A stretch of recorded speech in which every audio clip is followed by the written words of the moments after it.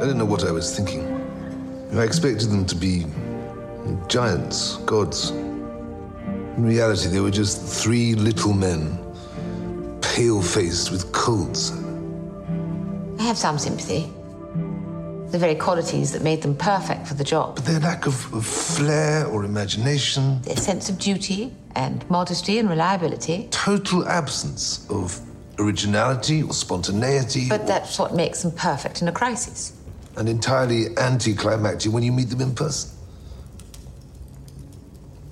And imagine, they go all that way to the moon and stay healthy, but one trip to London and he kills them. It's not their fault. They never wanted to be public figures. And now, because of one event, they will be forever. They delivered as astronauts, but they disappointed as human beings. Welcome to The Crown, the official podcast. I'm Edith Bowman, and this show follows the 3rd season of the Netflix original series The Crown, episode by episode, taking you behind the scenes, speaking with many of the talented people involved, and diving deep into the stories. It's 1969, and while the astronauts from Apollo 11 are landing on the moon, Prince Philip ponders what he might have accomplished had circumstances in his life been different. With the encouragement of the new Dean of Windsor, Robin Woods, Philip realises that real bravery might not lie in attempting the extraordinary acts, but rather in asking ourselves the most difficult questions. We'll cover specific events and scenes that feature in this episode, so if you haven't watched episode 7 yet, please do it now, or very soon. Coming up later, we'll hear from composer Martin Phipps about his approach to composing for season 3. It was fantastic because it focused me in a way that I hadn't been pushed to be focused on something before, and really not think about the picture at all, not think about the end product, but just think about what I was going to try and say and how we were going to work, how the music was going to be in relationship to these characters. We'll also hear from director Jess Hobbs. How do you take something which is essentially about an event that we know succeeded? How do I create jeopardy? It's nearly all on televisions in the 1960s, so they're tiny black and white screens. You didn't see very much. And then turn it into a exploration of faith. But first, I spoke with actor Tobias Menzies about taking on the role of Prince Philip. I asked him if it was easy to find his Prince Philip. I just started by just listening and watching him loads, which was kind of fine, and then your eyes and your ears start to bleed a bit. But there was I guess the challenge felt like it was not to be an act of mimicry. Yeah. And that's a hard pitch to find, because I think if it's too like a pastiche, I think that's quite hard to watch for 10 hours. Yeah. It'd be irritating, I think. So you've got to feel, sound and look and feel like him, but also then allow the audience then to go through that into the narrative, I guess. Yeah. But yeah, a bit of the kind of magic of the show is, oh yeah, they are a bit like them, aren't they? Oh, that does. He looks a bit like him there. I was really keen for that to continue. Yeah. Weirdly, I don't know, looking back, maybe I should have been more nervous. I was kind of excited by it more. Great. I loved what Matt had done. It was an amazing resource to have these 2 seasons of incredibly beautiful storytelling and really great actors working on these characters to give you like the most amazing kind of background to your character. So, and then we kind of forgot about it, I think. I mean, I do remember the first few days filming. There was a bit of nerves knocking around, and I can't imagine what that first day on set's like. So, seeing Olivia first day in all her makeup and that amazing silhouette of the hair, absolutely, and that kind of helps you a lot, I think. There's a bit of magic in the sets, and I remember Ben playing the music a bit. I think the thing as well that when we start season 3 is that we're at a very different time for this family and for the monarchy. And Philip has grown up a bit in terms of his role is constantly changing. He's still manoeuvring his way around what's his purpose and all that kind of thing. And we very much get into that in season 3 as well. Yeah, absolutely. Yeah, I think in a way, I liked that the show quite confidently went, okay, this is a different set of cast. Obviously, it's the same story, it's the same world, but we didn't try and, you know, he's definitely a more middle-aged Philip. There's no way I can be sort of youthful and bouncy like Matt. You know, his was so dashing, and definitely we had to sort of lean into the fact that there's going to be a different thing. I think when Peter was was writing something different for this season. It was heavier, it's less hopeful, it's more weighted down with the kind of responsibilities of family and this institution. It's less romantic, I think. It's just a bit kind of, we're older and it's all a bit harder. Still a bit romance in there, which I know that there've been a few times that you've gone, we need a little kiss here. Really? Has someone outed me on that?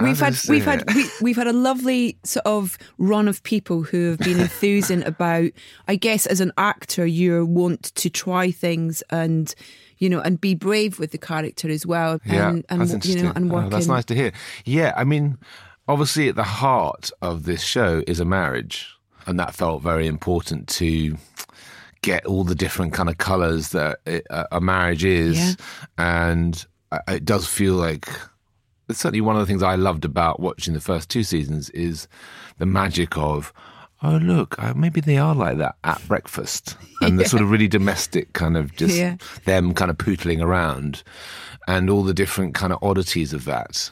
And the more I read, the more they definitely seem to make each other. He makes her laugh. I think that's a big sort of ingredient in the relationship.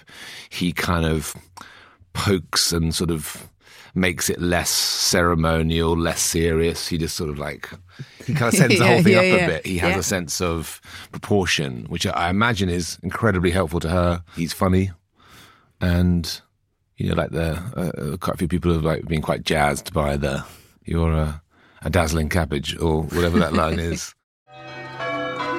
Why do we do this? Week in, week out, like lemmings.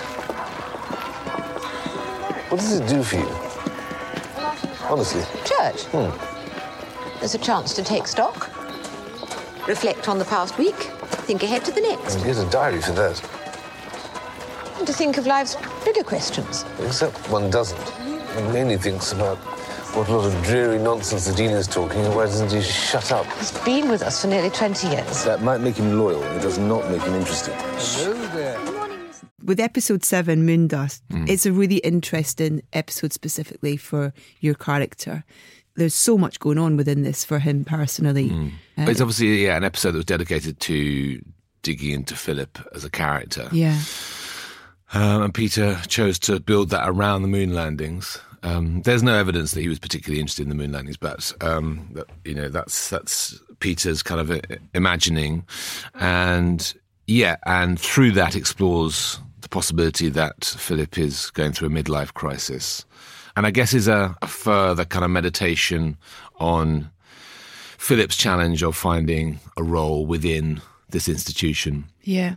You have stuff in seasons 1 and 2 about the difficulties of giving up his career.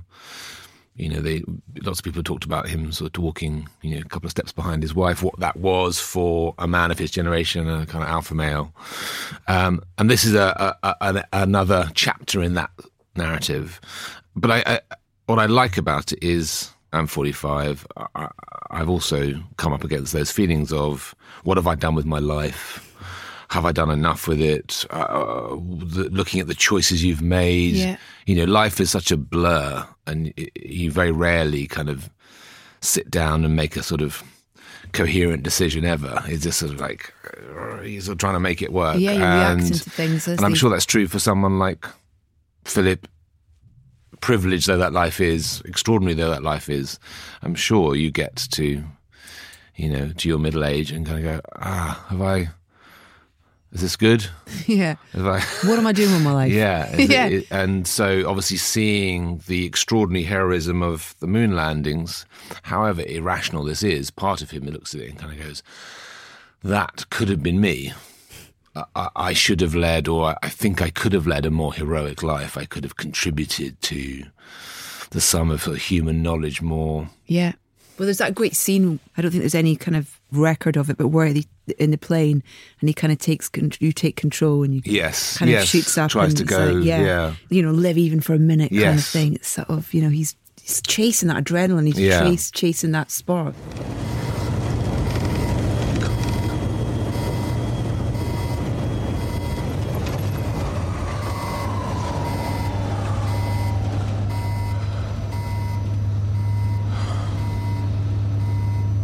God, isn't it beautiful? I'm sure, but we're currently at the very limit of what this aircraft can do. Perhaps. But look, we've also lived.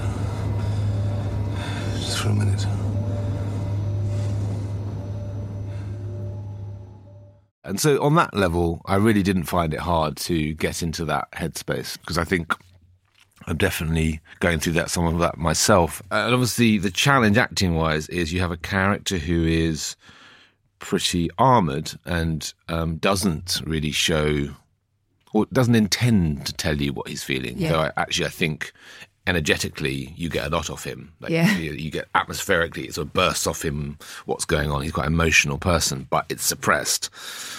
And then it's an episode in which a lot of that is revealed. So that's the kind of tension performatively, he doesn't want to let it out, but it's coming out despite him. I get the sense that he's almost kind of rebelling against that to start with, when he has the audience with the priests. I'll tell you what I think. I've never heard such a load of pretentious, self-piteous nonsense. And what you lot need to do is to get off your backsides, get out into the world, and bloody well do something. That is why you're all so lost. I believe that there is an imperative within man, all men, to make a mark. Action is what defines us. Action, not suffering. All this sitting around, thinking and talking. Let me ask you this. Do you think those astronauts up there are catatonic like you lot? Of course not. He kind of instantly rejects it.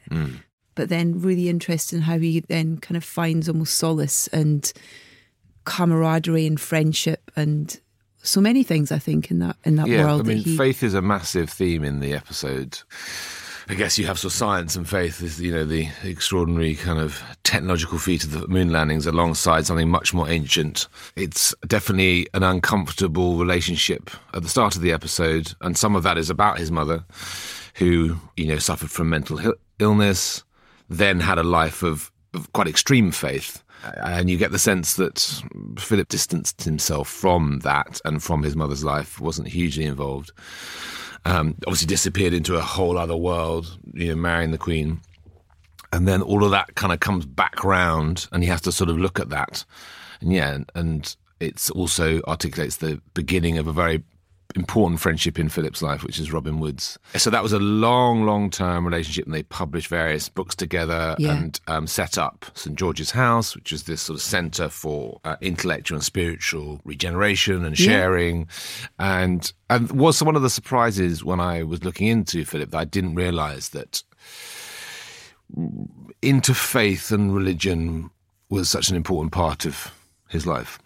To see where some of that started. And I mean, again, this is an act of fiction, so it may be that faith has been quite consistent in Philip's life, but we do it that he's sort of highly resistant to begin with, and then is forced to turn to the thing that he sort of despises at the top of the episode. Another thing that I found really interesting about this episode is how the Queen almost steps up into the role that Philip normally has, where she senses there's something not quite right about him and kind of, sort of edging him towards things, whereas normally he's that role, isn't he? He's the supportive one. The supportive one, yeah. Has he come to terms with the fact that that is his role, really? Yeah, I think Peter in this series is definitely writing someone who is more at ease with his role and his position. The marriage is in calmer waters. The kind of drama of those struggles in seasons 1 and 2 have balanced out, and their challenges are from outside. And then, I think you're right. In this episode, it sort of, in terms of the sort of drama of it, it's slightly reversed. It's usually him giving various shades of advice, some of it helpful, other of it probably. Don't let Margaret do anything. The rest of it kind of rude. He's been the one who's always tried to kind of push the Crown forward, bringing TV cameras in and, or making documentaries. Yeah. What could possibly go wrong? Yeah. I like how we get a little insight as well in this season to him and Anne's relationship. I think it's well documented that Anne is, the child that's most like Philip and the one that he gets along most easily with. She's a bit of a chip off his block, as it were. Yeah. Forthright and sort of like no nonsense and not sensitive like Charles, and sensitivity is clearly something that Philip struggles with. I think it's partly because he's spent so much of his life having to cover his own sensitivities and vulnerabilities that I think he's allergic to them in other people. He's like, no, put it away, no. And that's why I think that relationship is so toxic, because Charles, in a sort of rather amazing way, is just, it's all out there. I need to talk about it. Yeah, I need to talk. I need it to be out. And that's funny. And Anne is more like him. Just go, do. Yeah. I like that. It's good, that. Yeah. Soon, director Jess Hobbs will join Tobias and I to dig a bit deeper into episode 7. But first, I had the opportunity to sit down with composer Martin Phipps. I guess I want to start, Martin, if it's okay, by asking, when you come on board with something that already has a presence, and I guess there's already a kind of canvas in a way there, how did you start and where did you start and what were the conversations at the start? So I was approached very early on in the process. They were 6 months off shooting season 3, and immediately it was like a sort of conflicted thing of, wow, I love this series so much, and also how could I possibly follow on from what's gone on before? It was so good, and you're crazy, why are you changing everything? What's going on here? But I love the series. I think it's just genius in many ways, and I was really excited by it. But it was a daunting prospect, for sure. What Hans Zimmer and Rupert Gregson-Williams had done was fantastic. Rupert particularly, I think, had done some beautiful work.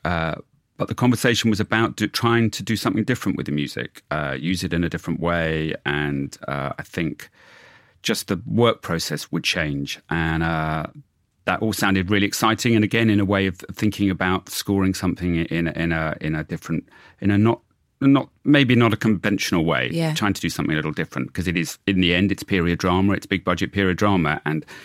But Peter Morgan was always like, I do not want a classic period drama score in any way here. And obviously there's restraints about what you can do in the world of 1960s England. But I think within that we tried to at least make the relationship between the music and the action a little bit different. How do you work then on a daily basis on this show? I guess every day's different. So the process on this series was unlike anything else I'd done, and that I came on earlier than I'd ever done before. I said I would start when they started filming. I would be available and start working, and literally within 2 or 3 days, Peter Morgan was ringing me up going, okay, so what's the sound? What's the new thing? What are we doing? What are we doing here? Wow. And I was like, I haven't seen anything yet. I've just had a couple of conversations with you. The director is off filming. I haven't had any conversations. It was Ben Caron. I haven't had any conversations with him. What the and actually it was fantastic because it focused me in a way that I hadn't been pushed to be focused on something before, and really not think about the picture at all, not think about the end product, but just think about what I was going to try and say and how we were going to work, how the music was going to be in relationship to these characters. And Peter gave me sporadically, but when they came, they were fantastic, these notes, sort of a series of notes on different characters, and I just get a sort of a slightly random set suddenly on Mountbatten. He would say, look, I've been thinking about Mountbatten and this is what I think about him. And he sent me a beautiful series of pictures of Mountbatten when he was in his pomp and his prime, and some poems written about him and sort of weird little tiny bits and pieces. Yeah. Those kind of things were truly as inspirational as seeing any scene or photographs of people or, the actual, or seeing the characters in action. Yeah. And did you talk about instrumentation at all? in terms of things that he wanted, that you wanted, that he didn't want? No. So he was never that specific. Yeah. And which in a way is, for me, is great, actually. I want to know what he wants to feel, not what instruments he wants to hear. And that's a real key thing of I want to. And he says often he would just say, I want to be moved, I want to be connected to these characters. But no, he would almost I'd hit upon a sound and he'd go, I love that. It's about emotion. It's about feeling. Yeah. And it's always about, I think that's when music is at its best, is when it gets inside the head of a character. It's not describing what's going on screen. And it's not, hopefully the drama is doing that already. Yeah. And that's why I love The Crown so much, because the drama is doing that already. Yeah. It's very seldom that I have to kind of paper over anything. And a lot of drama scoring, a lot of music writing to picture is often just making a scene work when it's not quite working. And so then it's about diving in deeper and going into a layer further down, which you might, as an audience, not even know is there. But when you hear the music, it opens something up, and you're into the head of a character, and that's the beautiful moment. That's when I'm really works for me.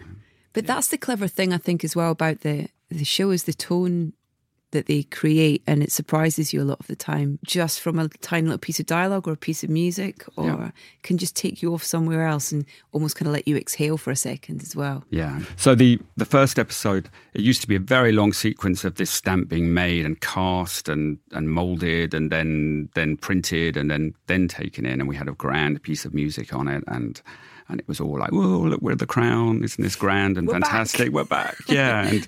And we all sat back and looked at it afterwards, and it was like, no, this is just, it's not right. It's expecting too much of our audience. It's presuming that they already love the show and they're already on board, and we've got to draw them in and be much cleverer than that and unexpected. And so in the end, it's something very simple, very quick sequence, and the music is very light, just a little bit of sort of horn, just French horn motif that gets used right at the very end of, from a track that's used right at the end of the episode 10 when she's driving out to the Jubilee.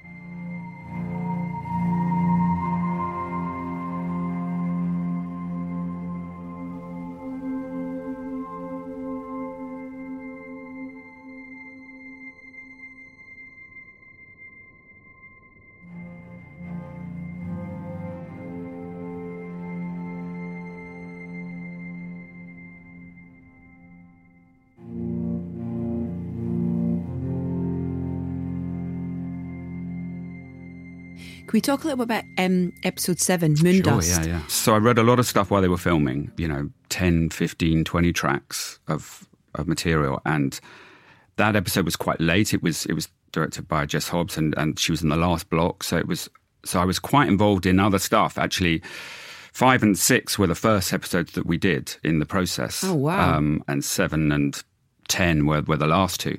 But so 7, So basically, I gave Jess these tracks, and she edited to them and put them in, and I almost didn't do much to them, wow. which is also an amazing thing, and therefore I think it had a kind of organic. It sort of sat in the episode really nicely, and it was there from the beginning, and I tried to mess with them a bit, and often just went, no, let's just leave them alone. They're great. Wow, what do you think within your mind you were creating these beautiful pieces out of then, in terms of that they just fitted perfectly? Well, they were very similar themes. The whole sort of big, broad, the brush strokes that Peter was talking about all this time was the big architecture of the series. These gods and monsters, he would say, think Greek tragedy. It's not about small personal feelings. Everything is magnified. Everything is it can have a sort of global resonance, and this pressure is bearing down on all these people. So then actually you have this presence in this sort of this big backdrop to our characters, but then you go in very deep and personal with them, and I think the combination of those two. So the music's almost playing that role of this very big backdrop to these stories going on. But actually we have some very, very intimate moments from this, and it's a beautiful episode. Yeah. I heard actually some of them play your music on set. Must be nice for you to hear, because then that the way that is influencing the performances from the cast it means something's already connecting with the characters, and that they're feeling that it's part of the world, the right world for them. Yeah. So that's a lovely thing, and I think having music right from the very beginning of the process is great, and helps everyone get on the same page in lots of ways. How is it when there's a theme tune for The Crown? There's an opening. Yeah. How does that kind of? How do you navigate around that? How do you work? Well, we didn't work with that at all, Yeah. and that's sort of standalone and does its thing, Yeah. which is about. I think it's about recognition, Yeah. and it's a great theme, and it's really good. But I didn't really work. We'd moved away from that kind of sound, and that certainly we weren't quite as grand and mega as sort of Hans Mega. But that reflects them, I think, as well, in terms of, I think almost kind of for those first 2 seasons, they were still in that absolutely. kind of that kind of almost like accentuated regalness in a way. Yeah. That kind of still in the colonial world of the empire and very turbulent times and post-war and indeed. And now we've moved into the brown, slightly shabby 70s. They're trying to modernise. They're trying to, it is, and they're caught between a new world and an old world. Yeah, and definitely we will try and reflect that more in the music. I mean, we're into the 80s actually in season 4, and I'd love to get some keyboards get out. some synths in there. Yeah, get some cheesy synths. But I don't know. We'll see if that happens. That I would love to hear, synth score for The Crown. Nothing but synths. A Juno 60. Just Martin, thank you so much for your time. It's thanks. such a treat. It's been a real pleasure. Congratulations on this beautiful soundscape you've made for this season. Well, as I say, I sit in my small box of a studio all day long. It's great to hear you're loving it. Look forward to season 4. Yeah. Joining Tobias and I is New Zealand native Jess Hobbs. Jess directed episode 7 and the final episode in season 3. I really like it when we have a member of the cast and a director, because it almost kind of sparks memories and conversations immediately with you both. And we were kind of saying, you guys are deep in 4 at the minute, so we are taking you back to 3, which, just take a minute for the cogs to kind of... It was a very good time, though. It was a very good collaboration, I would say. That's a nice way of putting it, because... No, I feel incredibly blessed that I got to work with Jess on 7. Yeah, we just really got along. It was a proper collaboration. I could bounce ideas off of Jess. Some of them better than others. Really? There was one good one. What was that? Well, this is the one I was remembering, was talking about going back upstairs to Princess Alice's room. Oh, I like that idea. I came up with this idea. I said, maybe we should have this like flash where suddenly it's Philip in the full moon landing gear. As an astronaut. So he's just suddenly in the doorway looking at his mother's as an astronaut. Wow. Not very crown. But lovely. Dress up, I like it. I had this like... Yeah. Not Darth Vader. Does that sound like Darth Vader? I didn't mean that about Darth Vader. It's not. This is not landing on radio. Help! I get it. So that was an idea that I threw in, which didn't make it. And your reaction was, Jess? Well, my reaction was, I love the idea and where it's coming from. I felt that at that point in the story, we'd shifted into a story about faith and less about the moon landing, and it was needed to go to a very personal place at that point in time, and I didn't want to distract it. Yeah. Jess, can I take you back though to episode 7 and how your decision, and your thought process about how you'd approach that episode, because there are such strong themes in that particular episode. I think if you're telling a story that is about the notion of faith and existence and your place in the world, you want to reach people who might be resistant to it. And I think humour and relaxing an audience and kind of inviting them in is really important. I think entertaining them, in a sense, in terms of that experience.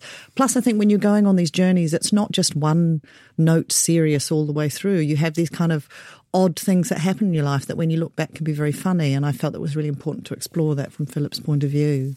The scene that I chewed on most and picked at most was the astronaut scene. Yeah. And we went round the loop quite a few times on that, and it was sort of tonal, really. It was. Didn't want the astronauts to be, because obviously they're portrayed as these everymen in it. So he sort of, in an interesting way, kind of takes these heroes, and then they become very ordinary, and they've got colds. But part of me was like, I do want it to be an extraordinary meeting still. Yes. But they also have to be extraordinary. They can be completely human and ordinary and with colds. Yes. But not to sort of diminish them. Yeah, the finding what that journey of how much I'd invested in them, how much impact. I hoped that they would have an answer for me. Yeah. And then the disappointment of that. As an adventurer, watching you three heroes at work,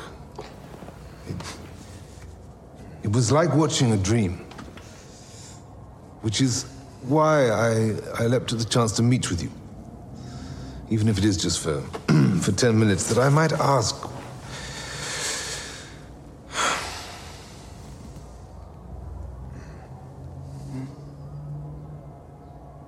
what your thoughts were out there. Neil? Well, obviously, a sense of relief that we executed the mission successfully. Of course. And we certainly got some amazing views, didn't we? Yes, we did. Extraordinary.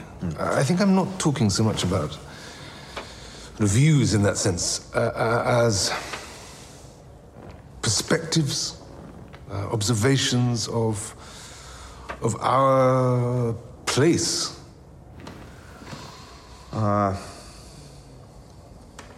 To be honest, there wasn't much time for that.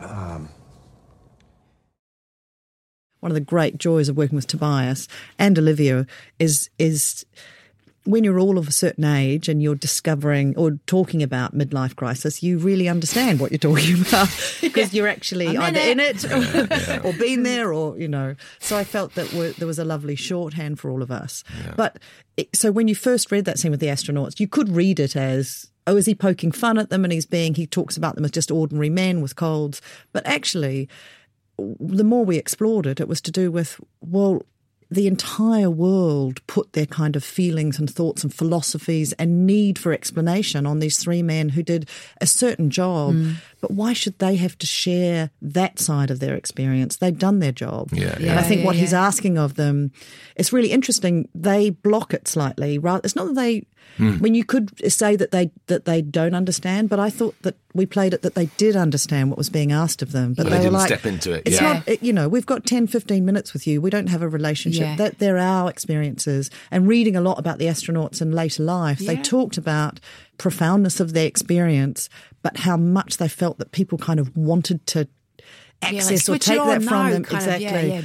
Whereas, particularly Michael Collins, I remember just there was an extraordinary recording I was listening to about, and we actually did shoot part of this. This didn't make it in another idea, which was him in the capsule alone, because when you listen to the recording of it, it's one of the NASA recordings, he goes around the dark side of the moon and he's the only person that isn't seeing what's happening. So he's involved in this enormous operation and he's saying on the recording, is the picture good? Does it look okay? Are people getting this? It's so moving what his experience is. And there's actual footage of him. The only human who's not seeing it. The only human is, I'm sure there are other people that weren't. This is probably our middle class perspective. True. However, it felt like it was a global event that he was part of and yet not part of. He was parked around the back in a van, not able to see it. He's a getaway man. He's a getaway man. It was really kind of... But it was what was really interesting, when I first came onto this, Peter gave me a few scripts to read. It was great and was saying, what interests you? And I really picked this out. My father trained to be a Catholic priest. Oh, wow. Left in his 5th year of the seminary, and I read the script and thought...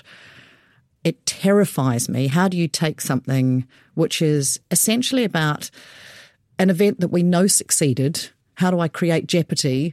It's nearly all on televisions in the 1960s, so they're tiny black and white screens. You didn't see very much. And I love going towards things that scare me, and then turn it into a exploration of faith in the greater sense.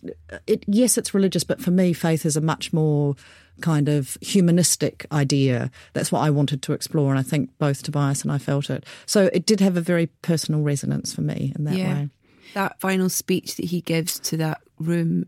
The detail, and the emotion. And the timing and just the... Yeah. Yeah, there's a long relationship with that scene, because that's what I auditioned with, weirdly. Oh, wow. Was that scene. So that was, however long ago. How different was it from the one you did to audition in terms of the wording and structure? Oh, pretty similar. I think that was kind of dialed in and didn't change much.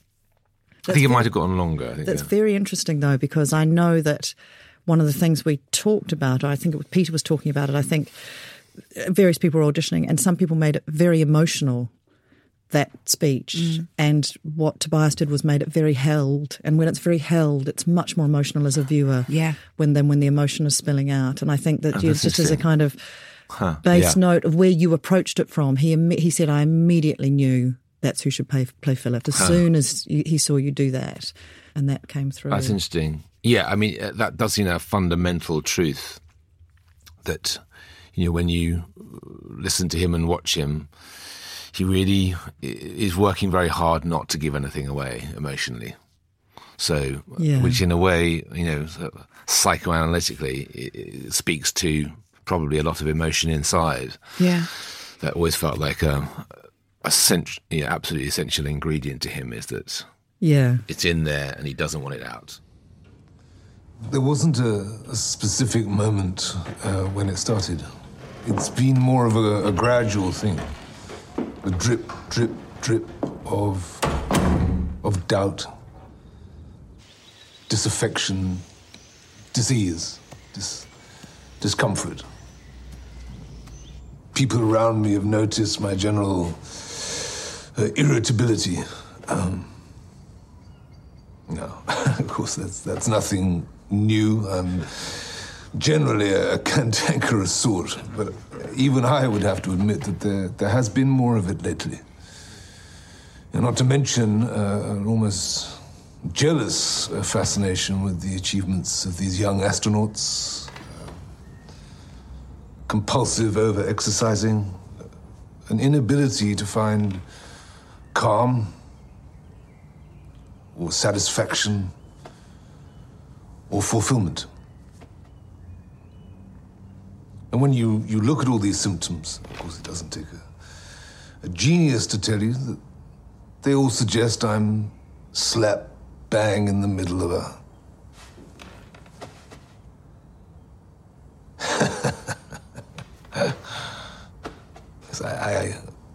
I can't even say what kind of crisis. Through the architecture of that episode, he is driven to a point where almost despite himself, he has to go back to this man who he's ridiculed, belittled, been pretty rude to. And it's also about masculinity. I mean, to see someone like Philip and, a man talk like that, that certainly seems to have struck a nerve with male friends of mine. Yeah. They're like, oh, yeah. I think the journey it really starts with the astronaut scene, which is both funny but quite revealing and a bit sad. And I think it's true, a lot hangs on that. A lot hangs on, which is why you were right to be so anxious about it. But I think we spent a lot of time and it's finding that balance between the humour of it and yet what he's reaching for makes sense to us. We can kind of relate to it. And then he has the conversation with the Queen. And she says, well, it's kind of like us, really. Imagine spending your life like that. And that's what starts him thinking. And then he goes to visit his mother. And that's when the reveal comes to us that the Queen knows from the beginning of the episode that his mother has died, but we don't. And it was really interesting because we went back and forth onto whether to have your mother's funeral at the beginning of the episode. It was so right that we didn't. Yes, because it needed to be a reveal. My mother died recently.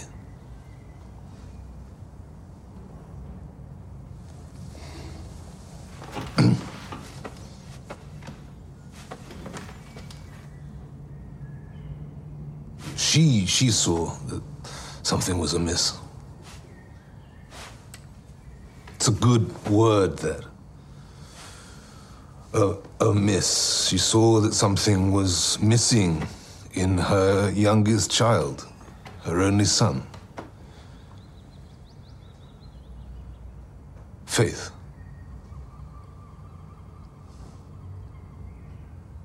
How's your faith? She asked me.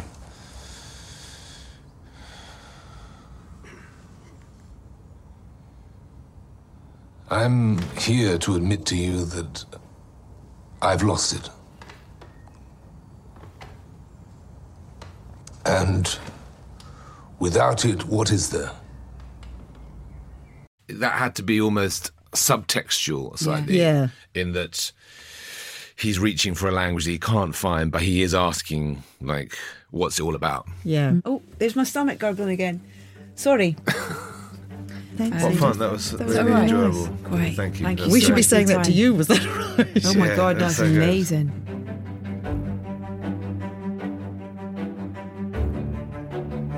I'm Edith Bowman, and my special thanks to our guests on this episode, Tobias Menzies, Martin Phipps and Jess Hobbs. The Crown, the official podcast, is produced by Netflix and Somethin Else in association with Left Bank Pictures. Join us next time when we go behind the scenes of episode 8, called Dangling Man, which focuses on the young royals Charles and Anne and explores how romantic relationships are approached and often managed in the royal household. Camilla Shand, eh? Yes. And you're seeing her ex, Andrew. Not sure you can call what we're doing seeing. Not sure you can call him an ex, either. Camilla told me. He's definitely an ex. Just make sure things remain the right way round. Us playing with Camilla and Andrew. Not them playing with us. What does that mean?